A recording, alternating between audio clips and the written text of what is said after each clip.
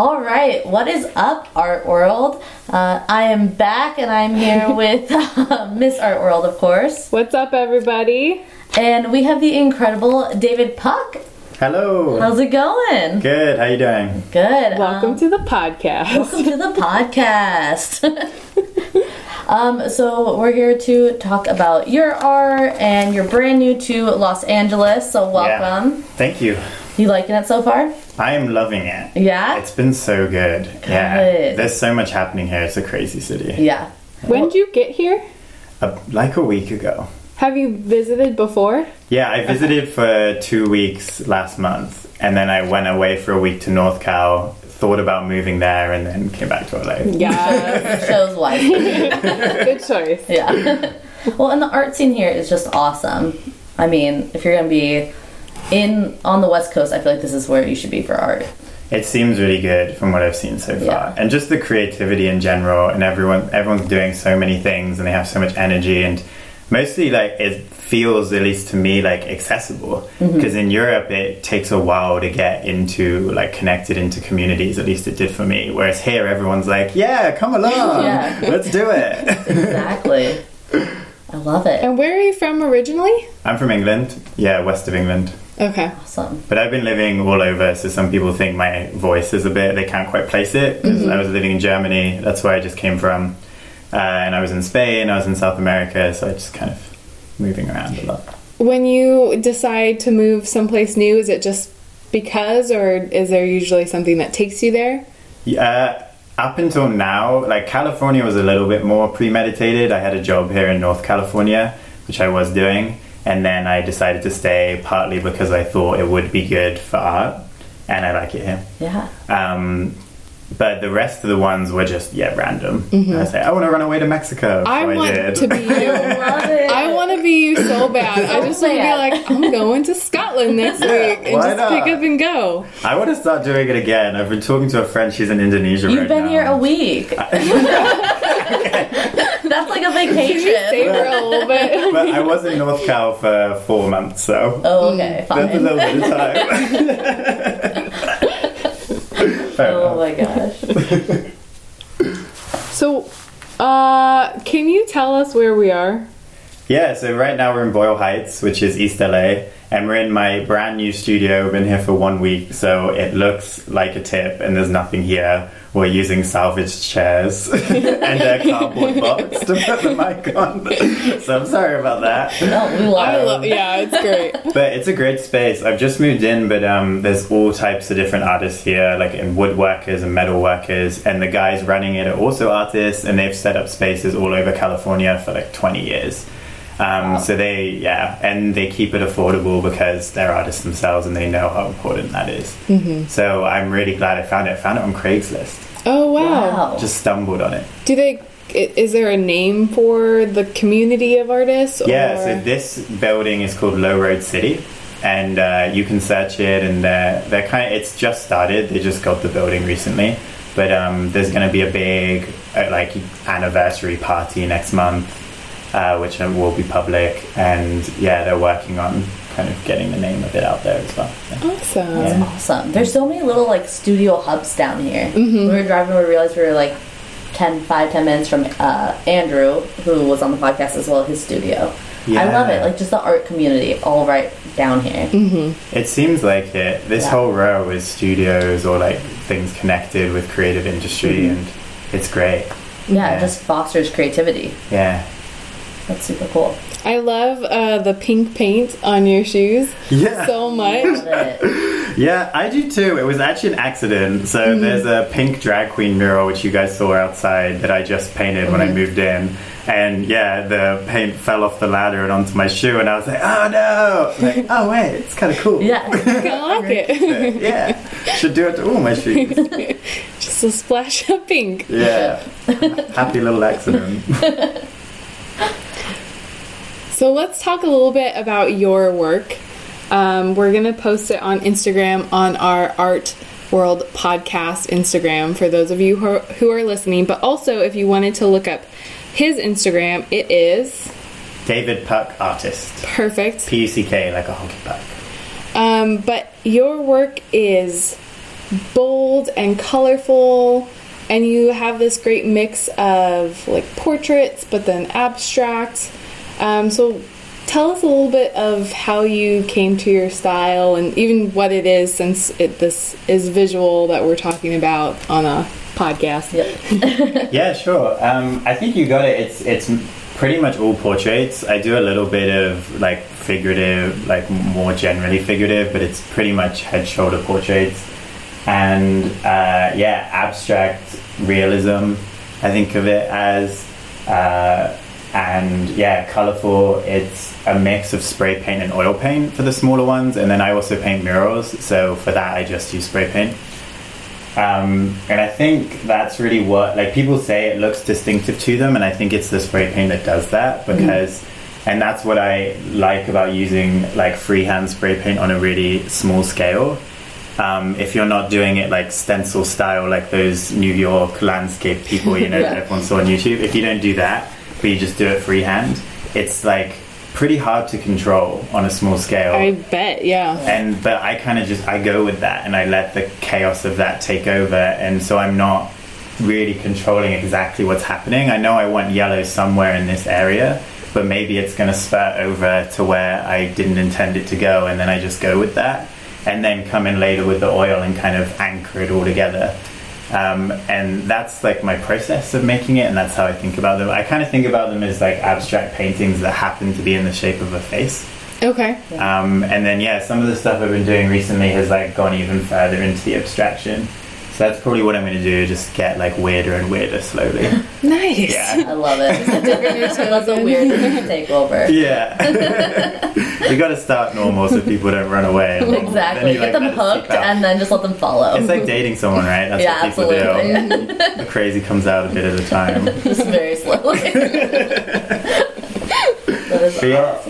And queerness features hugely in my work. I paint a lot of drag artists, either friends of mine or ones that I admire, and queer figures in general. So that's very strongly in there as well, and that's a big part of my identity as well as a person, so it comes out. And mental health as well as the last thing. I don't think this one maybe comes across when people look at it just straight off, but like mental health is a huge thing in my life. I've been on a lifelong, but especially the last year has been like massively transformative for my own mental health. I had loads of issues with depression and really bad anxiety in the past, and the work that I do is trying to tap into that. That's why a lot of the people that, to me, it's like this happy, poppy, colourful portrait, but then there's kind of a pain in their eyes. I don't do like happy people. So, and I like that, kind of the two sides of it, having that shiny pop, like colourfulness, but with this melancholy, because I think that's what life is. There's always those, like, the yin and yang, the black and white, you know. That's very interesting that you say that, because when I look at them, I can see that now that you've told me that, but for me they came off as like very strong figures. Like I would look to them and go, wow, that person is very strong and confident in who they are. But now that you say that, I can see this like sadness behind the eyes or behind the face that I don't know if I would have been able to get right off the bat, which is great. I think that makes interesting art, is where you have to really spend some time looking and analyzing the features to understand exactly what the artist is trying to say. Totally. That's cool. Yeah, and I think, and it does differ between them. Like, not every single one is like capturing the same emotions, so some of them are going to look a bit more like strong, and some will look a little bit more vulnerable, so it makes sense. Definitely. Yeah, I love them because they're aesthetically pleasing. They're beautiful. I would put them up, but I immediately was drawn to their eyes. And the sadness and just the heaviness in them. I don't know, I think they're really cool. Thank you. Do you do self-portraits ever? I do have some, yeah. Okay. Usually when I'm too lazy to find a model. A true artist right there. Yeah. But yeah, I've done a few. There's some on my Instagram, and then, Okay. Awesome. Alright, so we want to talk to you a bit too about your street art, the murals that you make. Cool. Yeah. Because you're our first street artist that we've had Cool. on the podcast. Yeah. So we know nothing really about street art, or because I'm not a street artist, I'd be scared. Would you? Oh yeah, I guess it depends. So when I'd be scared to be arrested, I think. when you go to a building, 'cause you've done some really big, awesome pieces.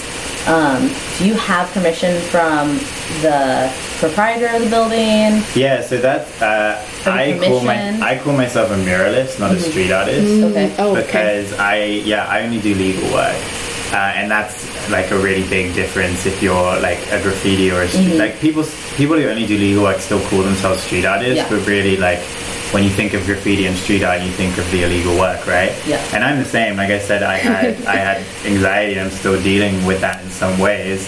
So I can't deal with the like 3 hours of painting looking over my shoulder Exactly. in 2 seconds.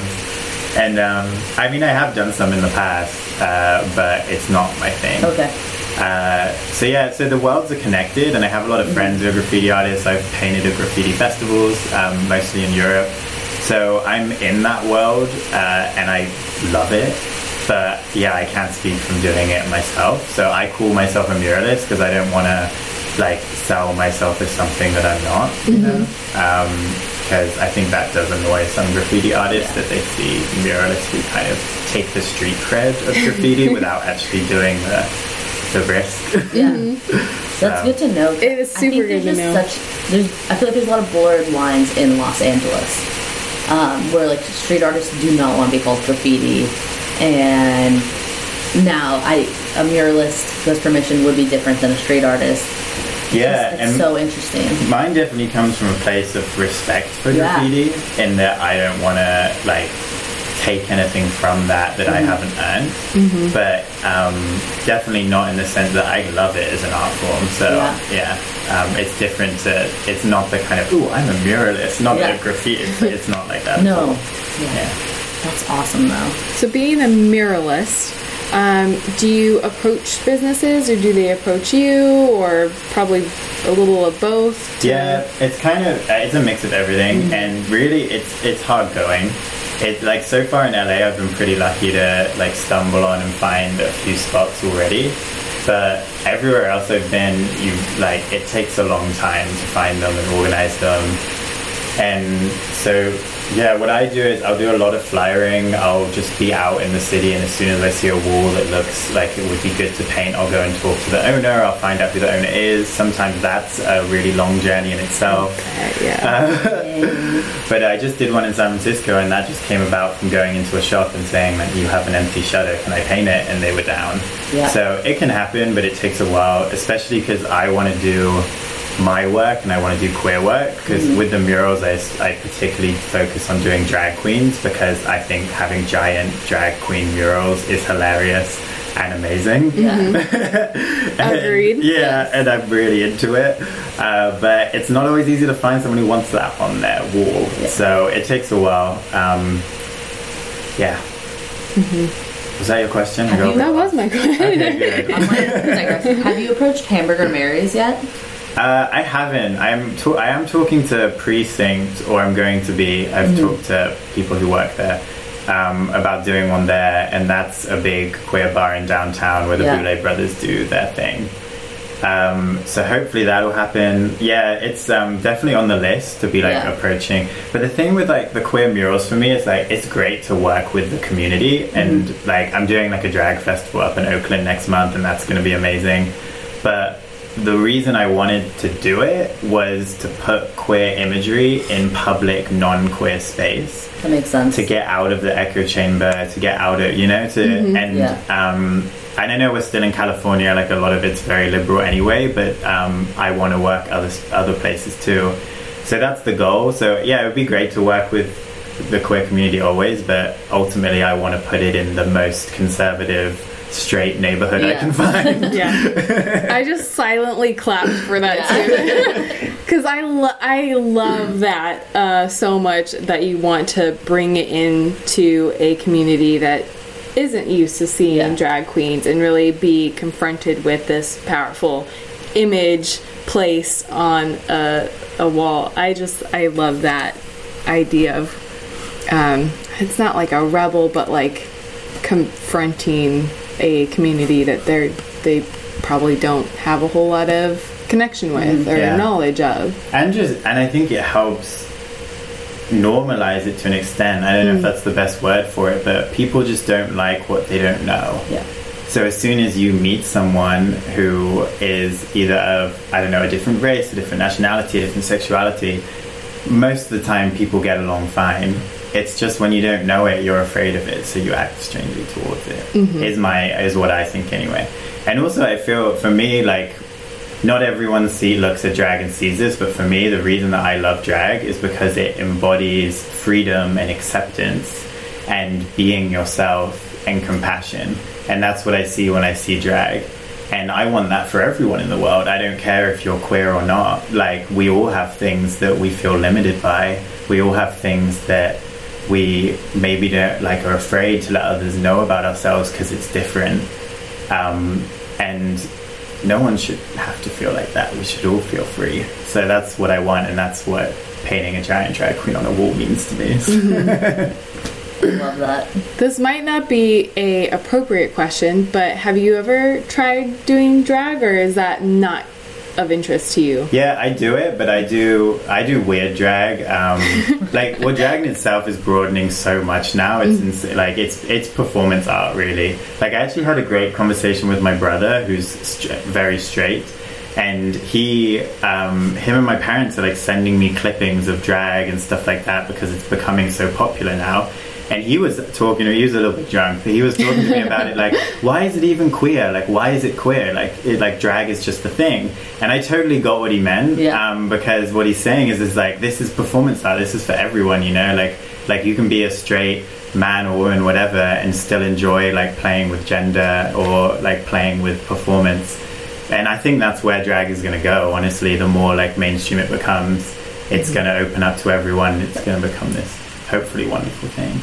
Absolutely. Which I totally get. So I do performance art, and I was doing kind of my interpretation of a maid cafe, because I had gone to Japan and went to several different ones because I was fascinated by the culture.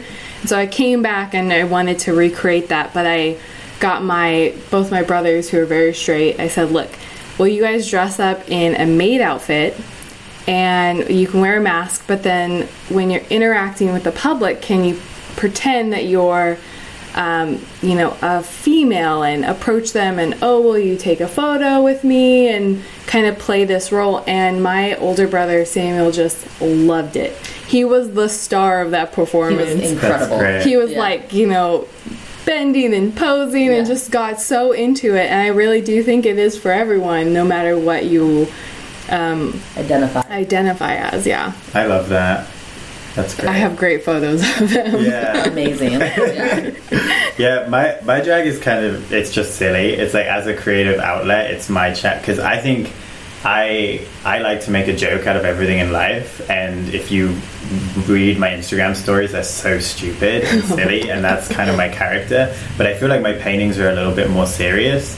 So drag for me is a way to just be silly. So I do, like, it's always a pun. And I did a number dressed as a giant cigarette, and I basically just coughed for like 3 minutes. It was like The Police's Every Breath You Take, and then I would cough.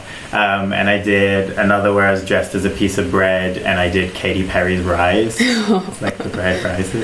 That's amazing. Yeah, it's terrible, but I need to find these. I need to see these.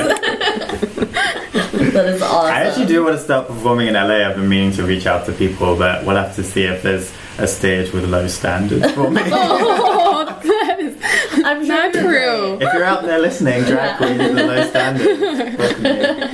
That'll be our hashtag for this episode. Drag queens with low standards. Yeah, totally. That's my middle name.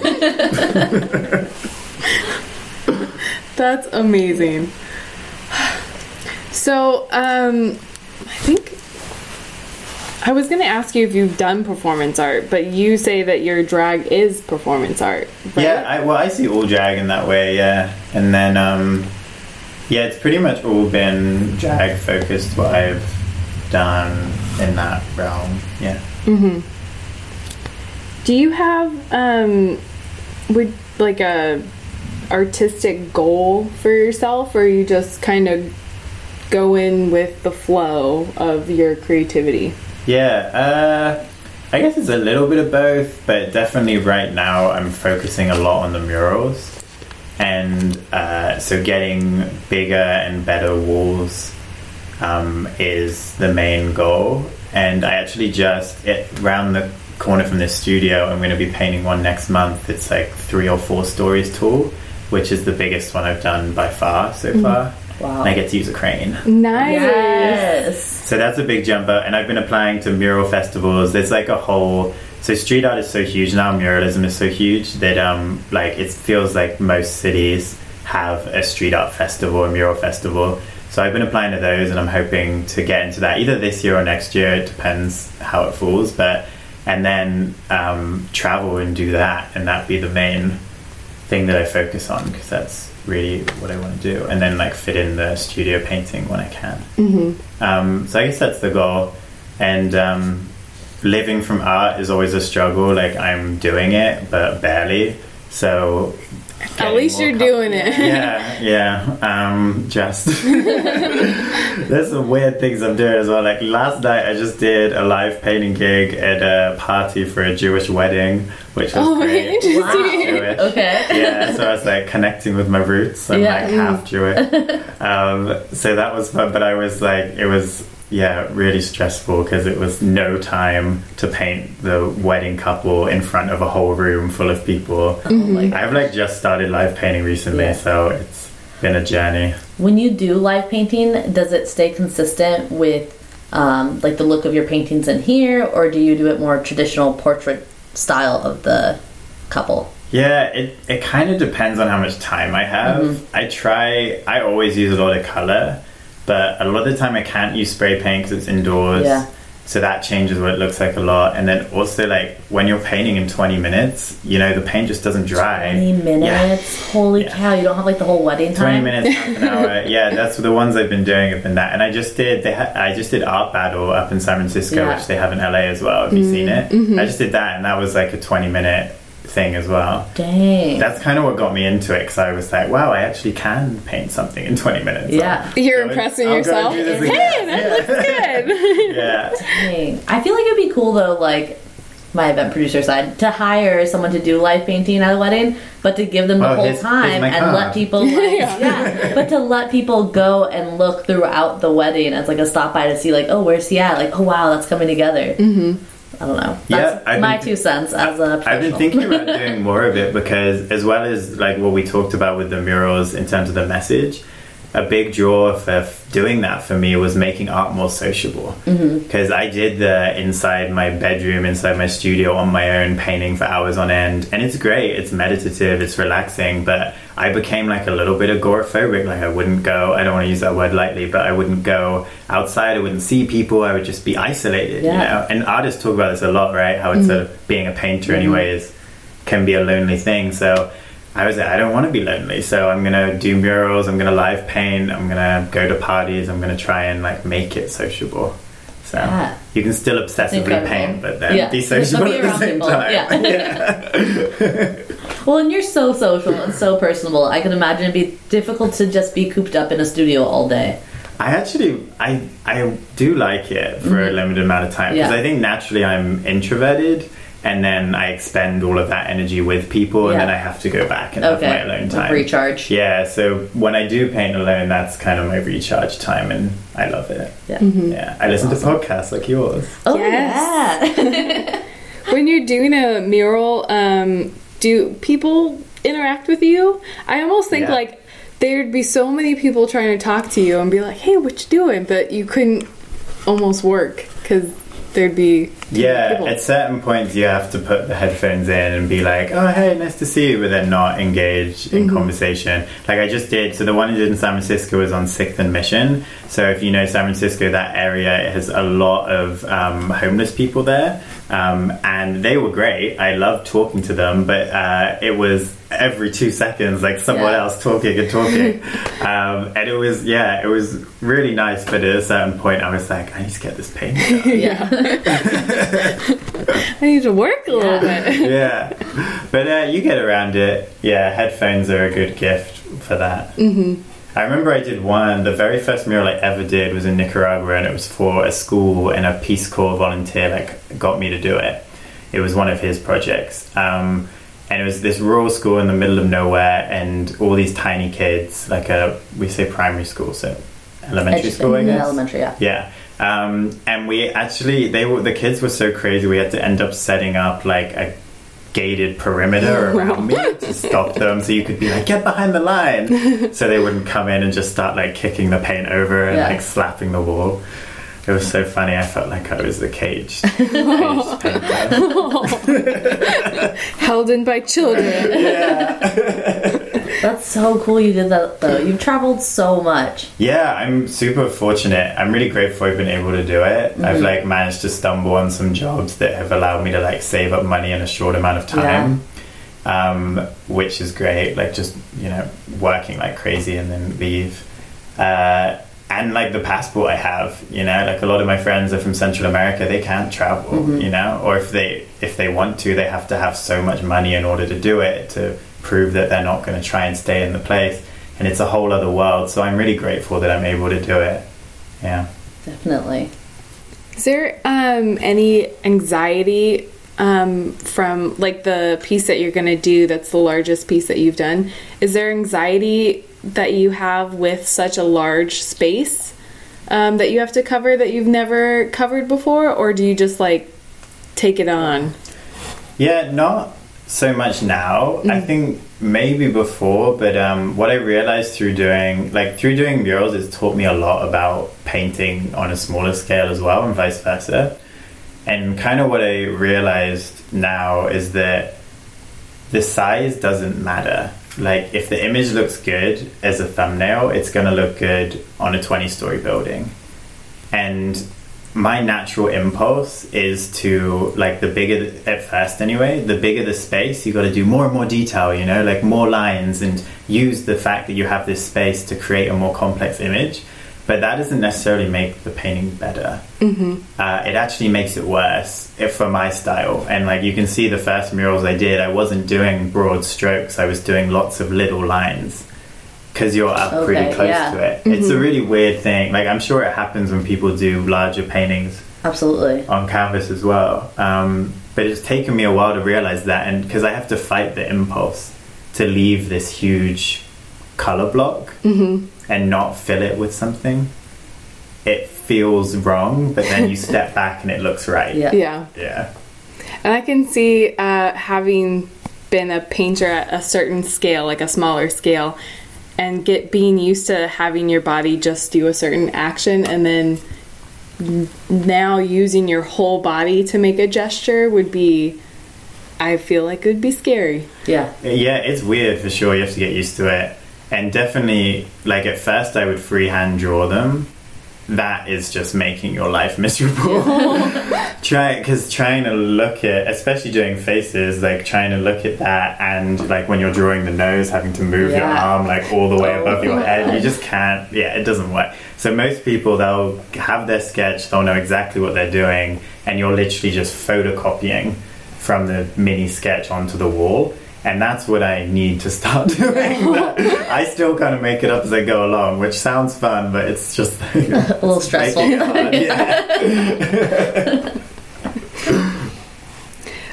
So when you are doing, when you're applying to do festivals and calls, for those types of opportunities, is there usually an application fee that you have to put in as an artist?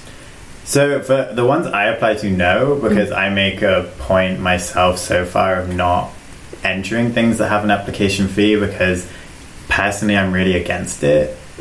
And I know that it's common practice in the art industry, even really reputable competitions like the BP National Portrait Prize in the UK, you have to pay £50 to enter.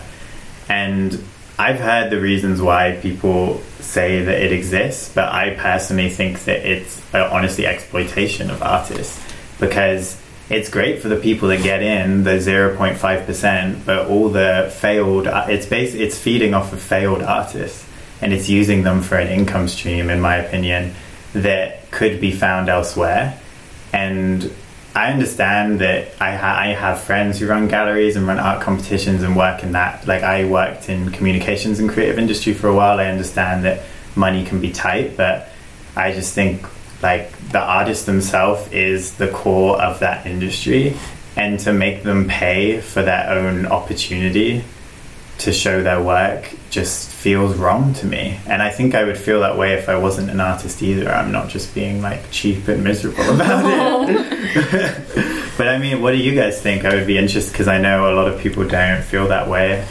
So I've been on both sides, because I was the gallery director for a long time for Studio Channel Islands Art Center, which is a nonprofit organization, and we would use Cafe, and I think each call for entry that we would put up cost us about $300 to $500, and so we would use the application fee to cover that fee.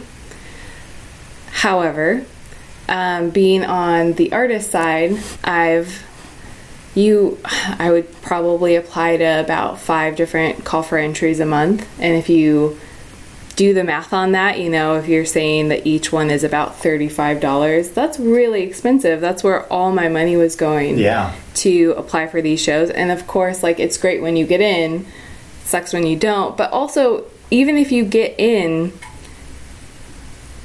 I feel like the gallery is getting something out of you. They've seen something in your work that they like, that they want to show. And so why am I paying for that space in that gallery when they have wanted you? Like, yeah.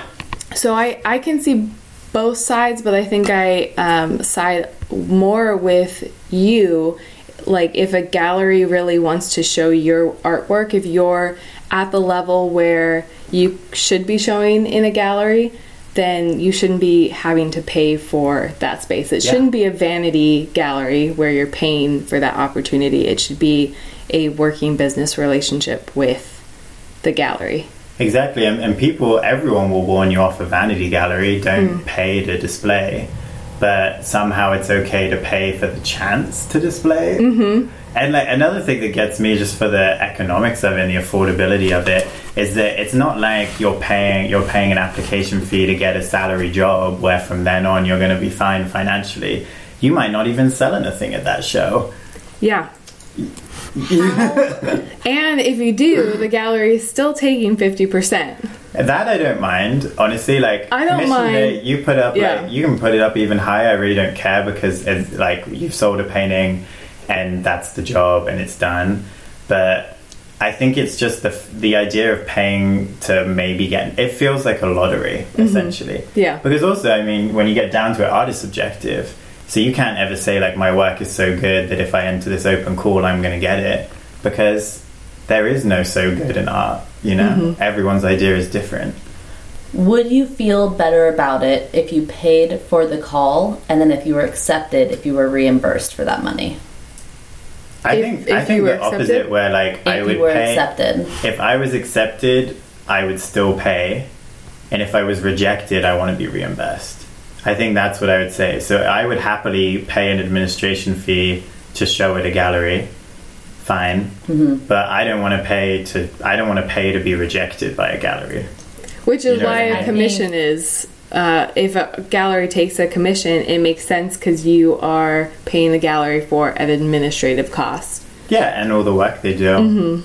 Because I think I'm not an artist. My role is to ask the dumb questions. We're all artists. I wish. But I would think, just from a business side, having that fee deters everyone from applying. And if I can get 50 artists who have researched my gallery, they know what I'm looking for, they have a good statement, and they're willing to pay to get in, that's going to make my life a lot easier, accepting those 50 and deciding to narrow it down to 5, than having an open call and going through 1,000. Yeah, I understand, and that's been said to me as a reason that it kind of weeds out the less serious applications. But I feel like if you're doing that, then you don't need to do an open call to begin with. Okay. Because and also, I mean, I would even call into question how open these open calls are, because you probably already have your eye on a lot of people who are going to be applying. So the idea of someone coming out of nowhere, American Idol style, is probably not going to happen. But sorry, I wanted to respond to your point more directly, but I got lost in my own thought there. Well, so there's an open call, and then what's the other? Is it just they hand select people? Yeah, like a curator finds you creates a exhibit with different artists, but okay. Yeah, you're hand selected. Okay, that makes sense. But yeah, I don't know. I lost my train of thought. Yeah, I know. I know that's opposite opinion, but I don't truly have an opinion. It's just kind of where my brain would go if I had to deal with putting together a show. I think my thought process would be, I don't want to deal with 1,000 applications. And I know with so I work for the city of Santa Clarita as the arts coordinator, and for our public art and civic art opportunities, we don't charge an application fee because we want it to be open and free, a free opportunity for all. But we get a lot of those applications that just find all the free things, and they don't take the time to like write a cover letter that is specific towards us. It's just kind of a dumping ground for a lot of applications. So it does take time to rifle through the people that are just applying because it's free. But I also think it's important, at least for the city, to have a open call so that you can have people that maybe couldn't afford the application fee to give them the opportunity to apply. Yeah, I definitely see your point. I just think it's a shame that the way to judge someone's seriousness and intent is by how much money they have. Yeah. Because, I mean, let alone some people in this country, but if you're, depending on where you live in the world, there's no way you can afford to be an artist. Yeah. And it goes for every industry, every type of job, but it's people are limited by the resources that they have and where they're from, and this to me is an extension of that when there are other workarounds. And that's really why it irks me, is because it kind of hits my inequality bone, you know. Definitely. Even though I think a lot of people it is just, it's just $20, like it doesn't matter, but it's like the principle of that upsets me. That makes sense. Yeah.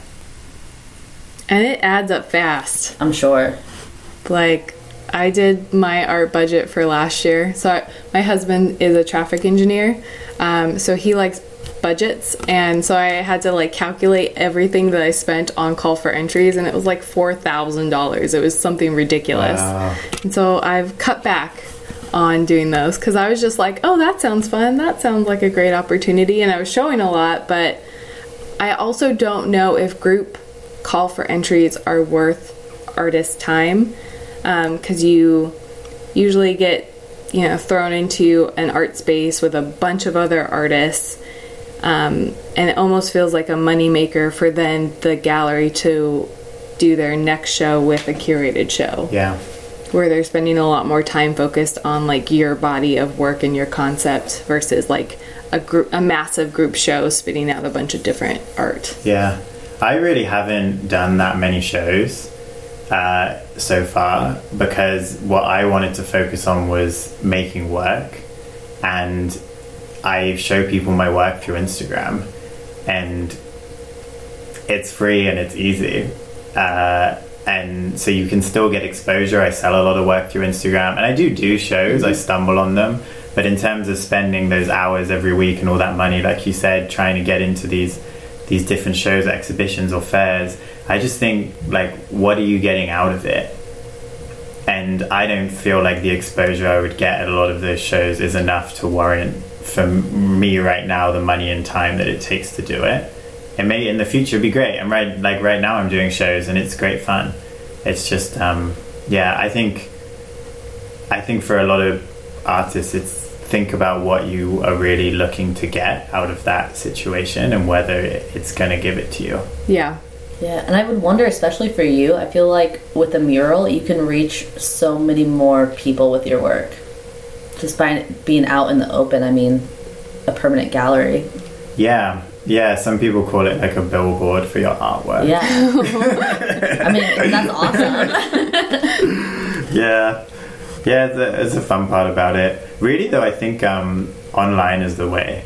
If anyone is like wanting to move towards making art full time, like it's essential. You either need to get the right people, which is unfortunately rich people, to see it, or you need to get a lot of people to see it, and that is do it online. And it's an amazing tool that we have now that I think some people use to an amazing degree. Weirdly, not so much in painting, but if you look at makeup artists, like makeup artists on Instagram are huge, and people have got that down to a formula. You can be a 17-year-old growing up anywhere in the world, and you can, as long as you can get the paint to do it, you can have that formula, and I guess you need the talent too. Yeah. Forgot about that bit. Well, if you have that. But you know what I mean. And it's pretty amazing that it builds that industry up even further. Yeah. Because there's unlimited. We're all looking for like attention, really. When you say exposure, you mean attention, and everyone has unlimited attention. Like, there's always more to go. So. Would you say that Instagram is like the best place for artists to showcase their work online? I guess still right now, just because it's the most popular. But there's a lot of issues with it. Like recently, there's been a big hoo-ha about them limiting post visibility even further. And it's basically because they're owned by Facebook. Obviously, it's the same thing that Facebook did with their public pages, which is like they want you to pay to promote it. So they're going to limit you until you pay. So that's the way Instagram is going, and it'll probably continue going that way. I don't use Facebook anymore at all. I think it's terrible. So if maybe it won't be Instagram either soon. I've kind of like, even though I was just saying it's so great for reaching people, I'm actually like, I feel like I've done that now, and I'm looking into other things like murals and festivals and stuff. But I think just for people to begin with, it's a great free resource to start showing. Absolutely. And we've talked about this a few times on the podcast, but Instagram is great for the artist because it's all visual. It's so little content and opinion. It's the first thing you see is the visual aspect. So yeah, it's great.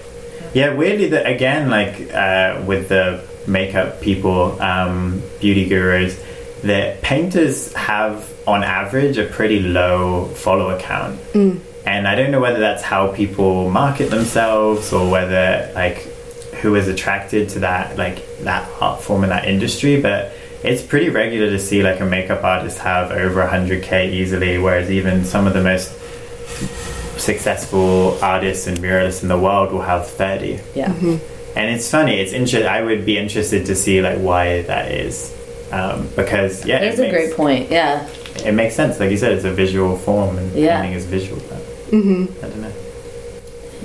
It's a really great point.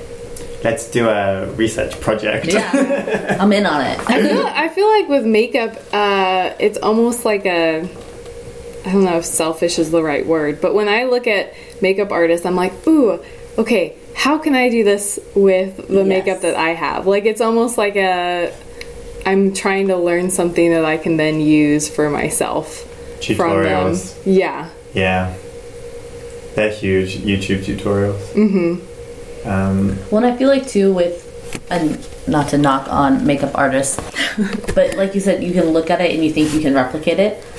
Personally, like I look at like what you guys do and I'm like, I can't do that. Like, check, no, I can't. Love what you're doing. But a makeup artist, I'm like, I'm gonna try this, and then I'm like, and then I have makeup remover. It's always a fail. In some ways, I feel like it kind of reads to a little bit of elitism in the art world, like the fine art world, and how like the industry is built upon this idea of the like special artist, and that is a key part of how it functions, right? Whereas makeup is accessible, it's designed for someone else to do it. Whereas a painter is never going to show you how to do that painting. Great point. They won't share their secrets. Have you ever had like any, and I think because I'm in public art and civic art and I'm always worried about like pieces being damaged, do you worry about that? Do you go and visit the murals that you've done to see how they're holding up, or? No, I haven't so far. Some of the ones I've been applying to, especially the government-run ones, there's stipulations in the contract to do that. So that might be coming up. I don't worry about it because even though I do legal work, I have the street art mentality in that it's transformative. It's not mine. It's the spaces. It's the public. So if the public, even if that's one person, chooses to come and paint over it, then that's what's happened, and it's going to transform. And I've done a lot of work just for fun at like legal graffiti parks. There's one here in LA in Venice Beach that I did some drag queens on, and I love seeing photos of when it's slowly being taken over by the rest of the graffiti, and you can see the piece transform over those days. And I actually really cool. like that. Yeah, that's so interesting. Could you handle that? I couldn't handle it. Like if someone bought your oil painting and then put like a red line through it? It depends. If they improved it, sure. Let's say they didn't. Then no, I'd be so angry. I do really I get a good chuckle. So like there's a whole group of artists that like will go to thrift stores and buy really old, terrible landscapes and then paint like dinosaurs in them or something. Like I think that's hilarious. That as well. Yeah. Going back to the people vandalizing the murals, there is actually one that I've never spoken about before, like not even online. But because I didn't want to like bring too much attention to something that was an isolated incident. But I did a graffiti festival in Copenhagen, in like the center of Copenhagen, and Denmark is a super progressive place. And the organizers purposely picked me and one other queer graffiti artist, and he's really well known in Denmark. He does these giant rainbow penises like illegally on chains. It's amazing. And they put us facing the most busy part, opposite this place called Tivoli, which is like the main tourist place in Copenhagen. And so I did my painting, and it wasn't even like super overly queer. It was like two guys who were like kind of hugging next to each other, watching their phones, and in the background was a burning city. It was like me trying to be like political and narrative, which I don't do anymore. But so when you look at it, like that could even be brothers. That could be, you know, it's not offensive even to someone conservative. But then somebody went along and graffitied "fuck gays" over the front of it, and I didn't even know until someone like tagged me in it on Instagram, and I was just disappointed more than anything. I was like, but it's just one person. Who knows how old they are? It could be like a 14-year-old kid. So I didn't take it like. It didn't change my attitude towards people, but it was like, this sucks. Yeah. You know? That really sucks. Yeah. See, I'd have to go there, I'd have to fix it, and then like hunt the person down and like and then, like, stab them. 10 years later, Catherine's still living in front of the wall, like waiting for that person. You're not touching this. Yeah. I think what I said to myself in the end is that they wanted to write "I want to fuck gays." It's and then true. They ran out of time. That's good. I love it. I love that. So I think we should do your artist highlight. Yeah. That I never sent to you, Lisa. You didn't. So I apologize. Ooh, do you want to look at her now? Yes. I can show you while we're talking about it. Great. So what's her name? Do you want an intro or am I? You can do it. Cool. So the artist that I picked is actually a drag artist and makeup artist called Hungry, and her Instagram is She Hungry, and she's from Berlin, and she's huge online. She's like taken drag by storm because she does really different makeup. It's alien. Whoa. It's Rorschach blot. It's geometric. It's really different to what anyone was doing in drag.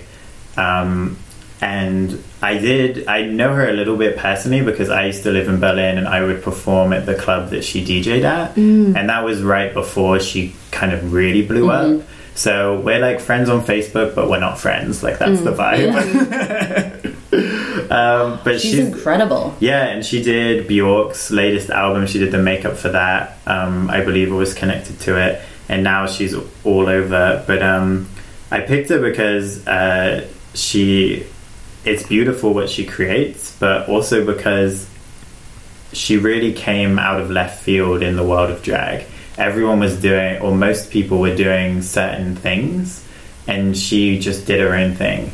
And you can tell she talks about her influences, and it's completely outside of the world of drag. She's influenced by nature, by like bones, by insects, and I love that. And to me, that's like a true artist is someone that you're doing your own thing, and it's not about what other people are doing. You're carving your own way, and I think that's why people have connected with it, is because it's new.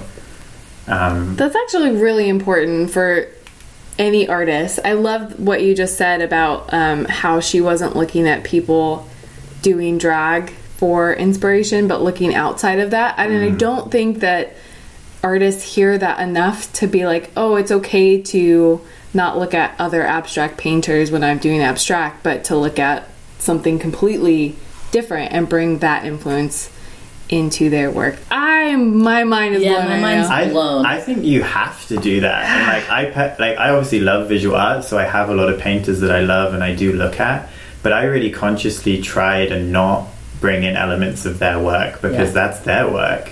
So I really want to be inspired by things outside of that.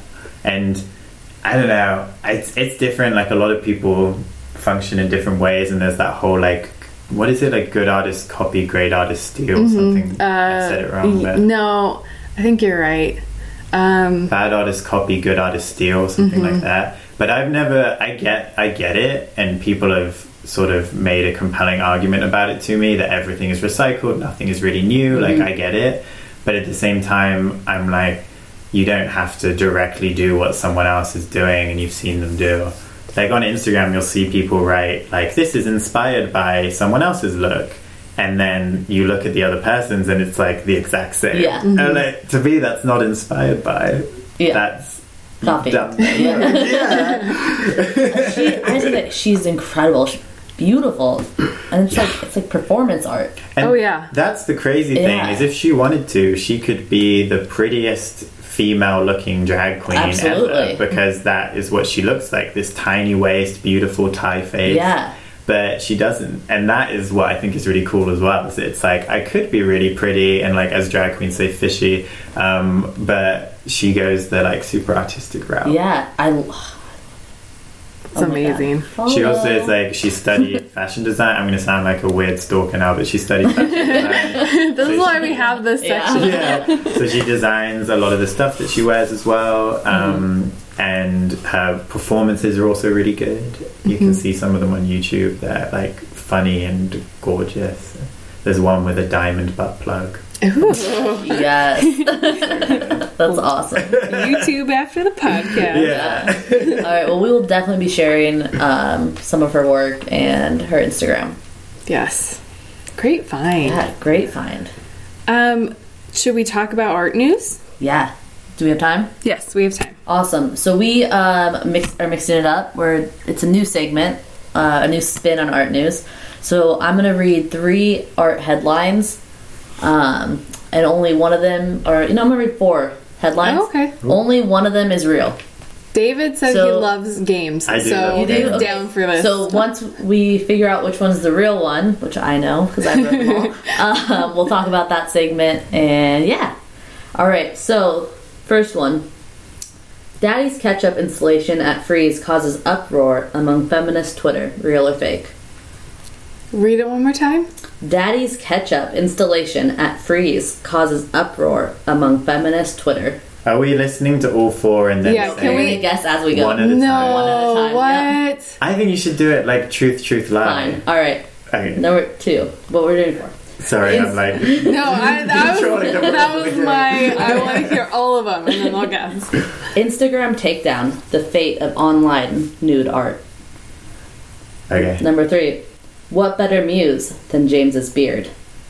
Who's James? I feel like that was real. Number 4.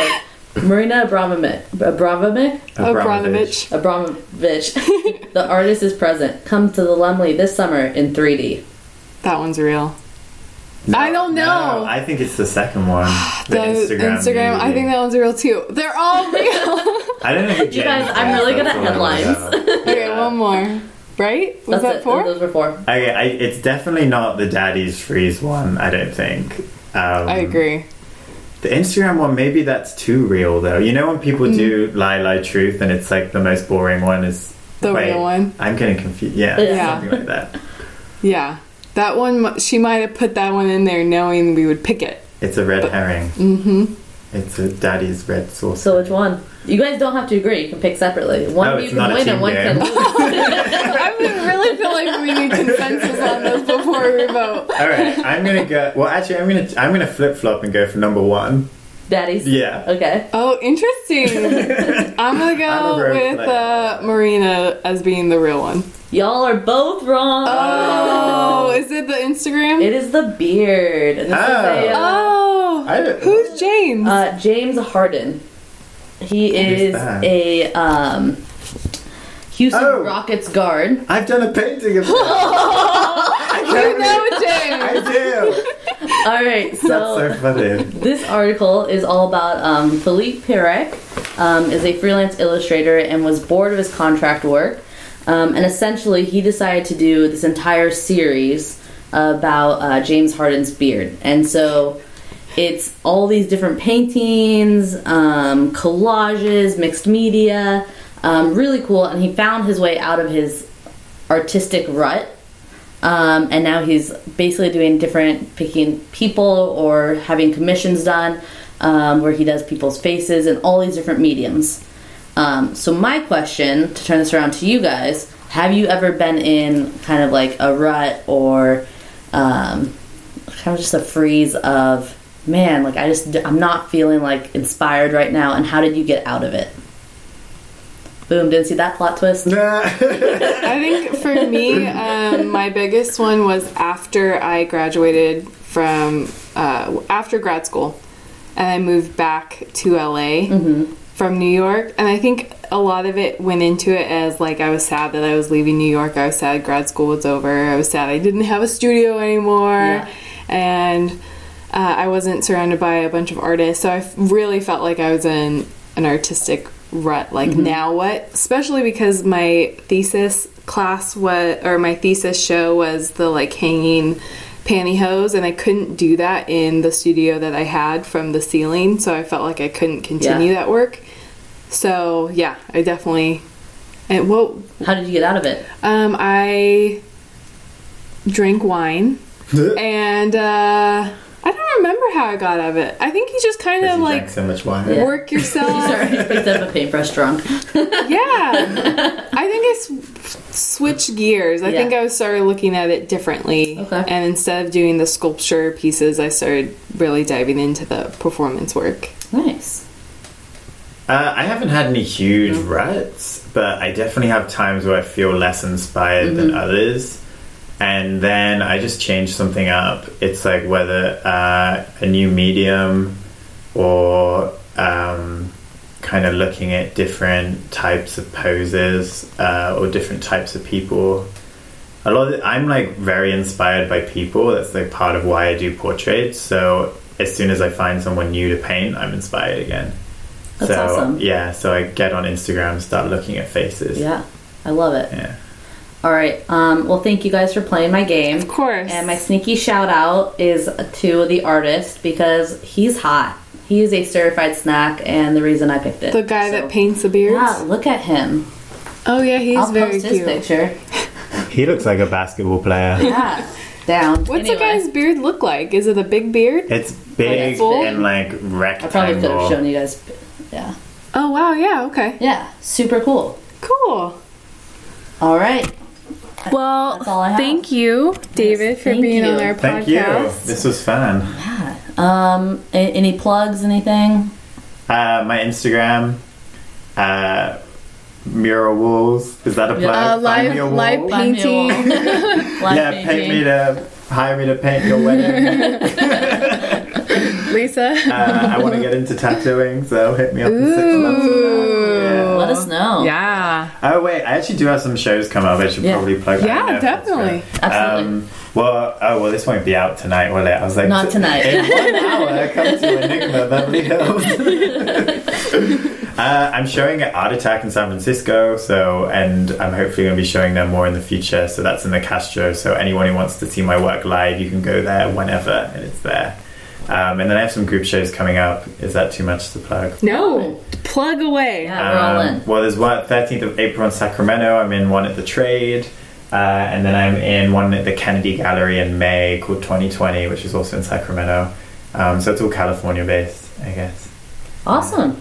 And then there's other stuff coming up. I don't want to plug too much. All right, well, send us those as well. And as we post about you, because we'll continue to post about you for like weeks and months. Oh, please do. Plugging it. So absolutely. You're now one of our artists. You're one of ours. Oh, I love that. You're one of us. You're one of my podcasts. Aw. I love it. All right, awesome. What is that from? I love that. What is it? I forgot. It's a I think movie. about it a lot. I don't know what it's from. I think it might be The Simpsons. It might be, yeah. Or they took it from something else. Oh, they might have, yeah. We'll narrow it down. All right. Well, we love you guys. Don't forget to follow us on Art World Podcast Instagram. Yep, and theartworldpodcast.com. And write a review and Hit us with those 5 stars. there you go. Bye. Love you.